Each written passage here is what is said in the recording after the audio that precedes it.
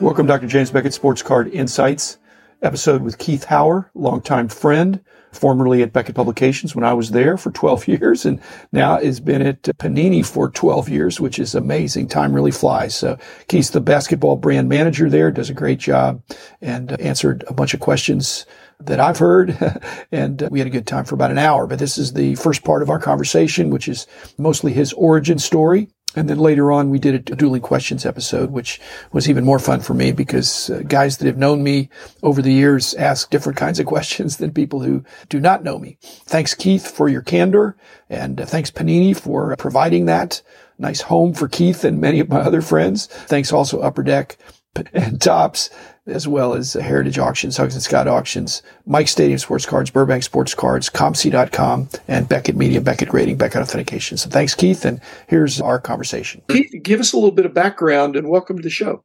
Thank you for having me. In terms of where I'm at now, it's a dream. I grew up a big collector up in the Northeast. I would say they were a little bit more card savvy up there. I moved to Texas in the late 80s. Which was the perfect time because a whole bunch of card shops started opening up here. I'm sure I've run into my coworkers dozens of times before I even knew they were going to be my coworkers one day. I worked at a card shop all through high school and college. And then afterwards, I started with you at Beckett Publications, spent 12 years there doing the basketball price guide. And now I have been at Panini as a basketball brand manager for the last 12 years. So in the hobby for 30 years now. You're more than just basketball. That might be your primary love, but what other things did you do for our company and for Panini? When we first started at the data publishing department there at Beckett, each guy worked on 3 sports.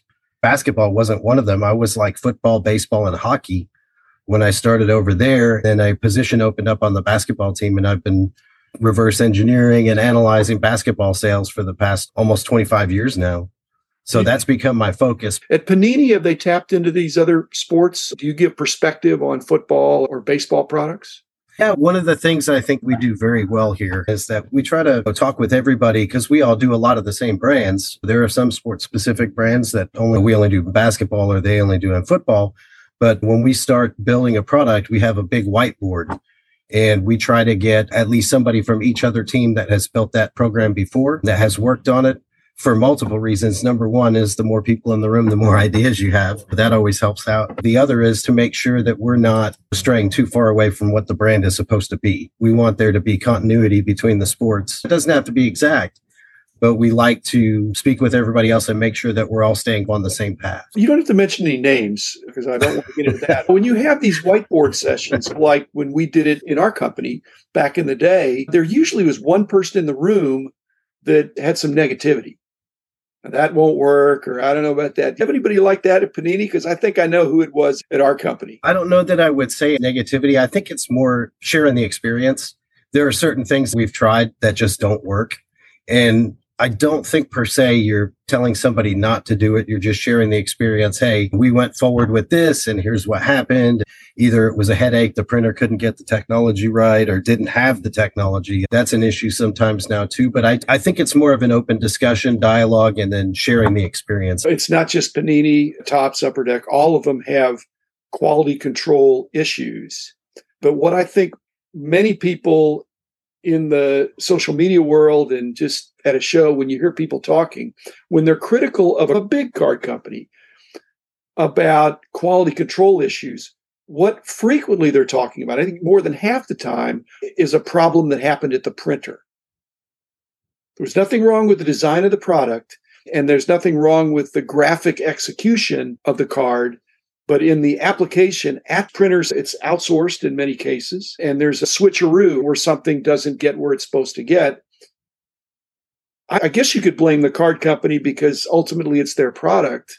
But I just know when we were printing magazines, we didn't print in-house. We gave our materials to the printer. It's possible that they could have gotten something upside down or messed it up. How do you guys handle that? We had a production manager that would do press checks, but it'd have to be a sample. You can't hover over every time any kind of game used material or autograph is married up with a certain card. So how do you say, hey, we're not going to let that happen anymore? You can't say, hey, it's not our fault because it's under the brand. but the printers are overworked and have more than they can handle. You'll have some issues, certainly, when you're running that many sheets, especially for a base brand product like Hoops or something. You're talking about running tens of thousands of sheets. At some point, something's not going to go right. Now, that said, there are things we can do to control that in terms of the way we plan to build the cards themselves. The main thing to keep in mind is that the more processes you put on the card, the more coatings, the more foil stamping, the more everything else, that's that many more machines it's got to go through. And each time it goes through another machine, you're risking some sort of damage.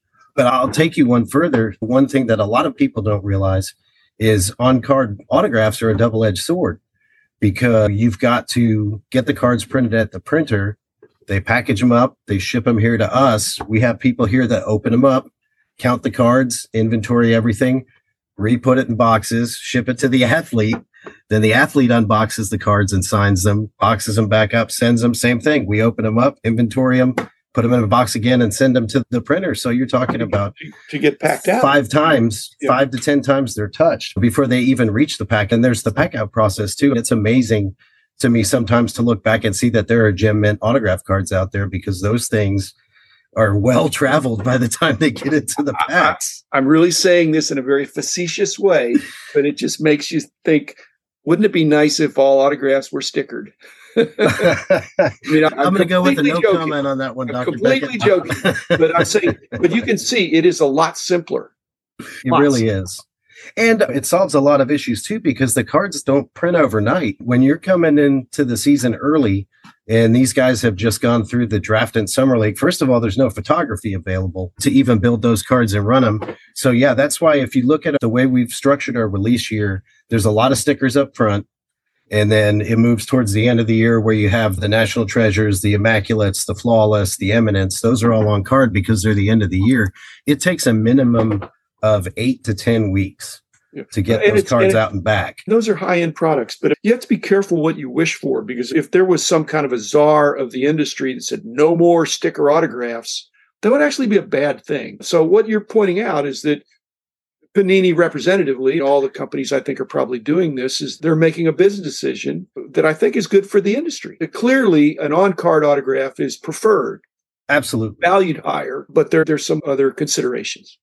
Yeah, and the most important one being the timing. You wouldn't have any early season products with autographs in them if we didn't have the ability to use stickers. I think if anybody who's opened up Hoops, we always do one on-card autograph there.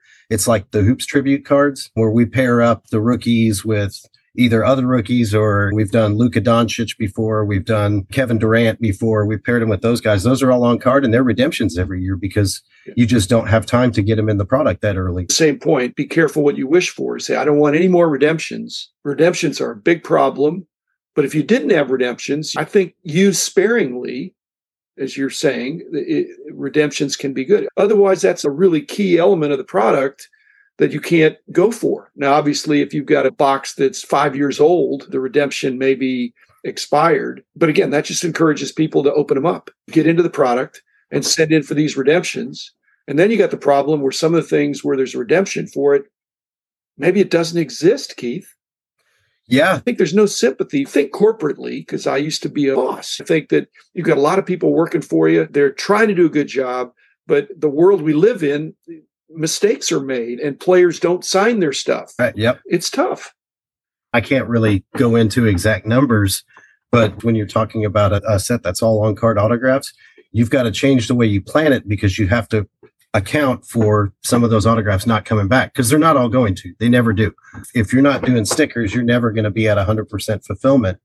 So it really changes the way we start from the very beginning in our planning process because hopefully you get to the end and you've gotten back more than you expected and you're able to cut out those redemptions on the back end because you have some space. But a lot of times we're going right up to our autograph cutoff, sending stuff over for pack out because for whatever reason, some of the guys just don't get around to signing their stuff. And that's part of the deal. You've got to do your best to account for it. But at the end of the day, you're still relying on somebody else.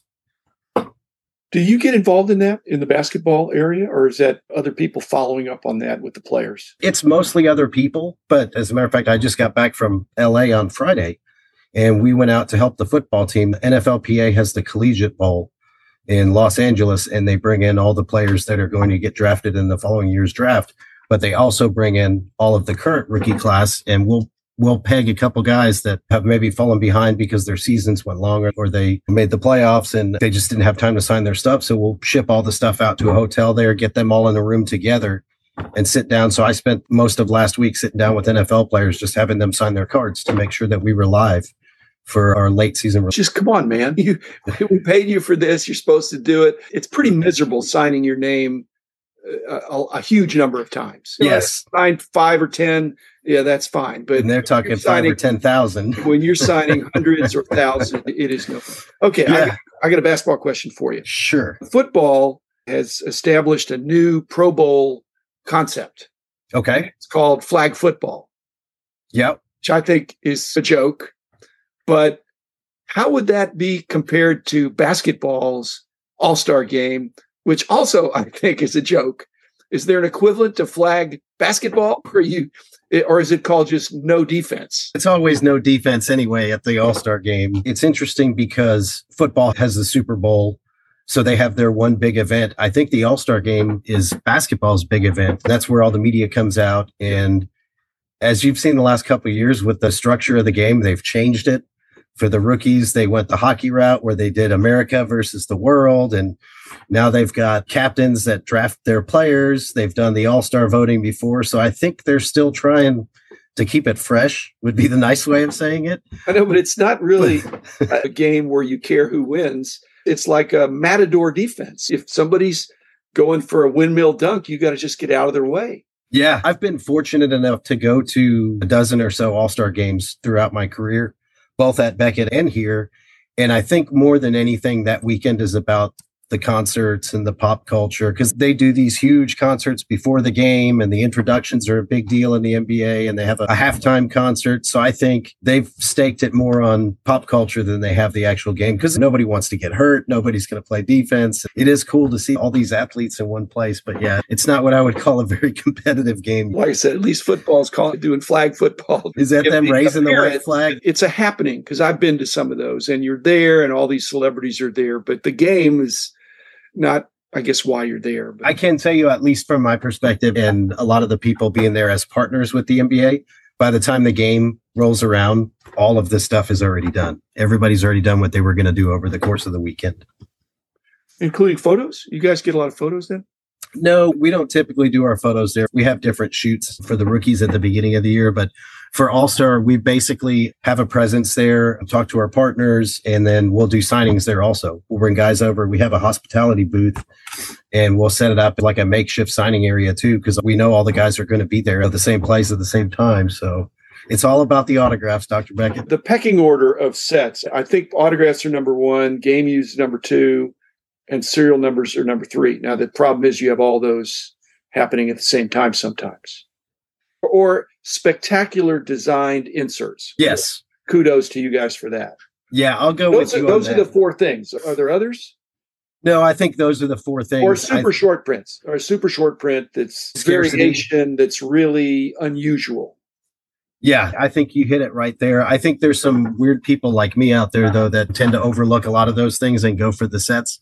I always tell everybody, I get asked all the time what my favorite set is to open or to build, and every year it's that base brand hoops, because I think it's just fun. It reminds me of the cards that I opened when I was growing up. There weren't any autographs in there. You look for the rookies, the cool photos, and the variations. So for me, that's the way I tend to look at it. And then as far as in my own collection, if there's an autograph out there, I'll just go ahead and buy it just so I have it.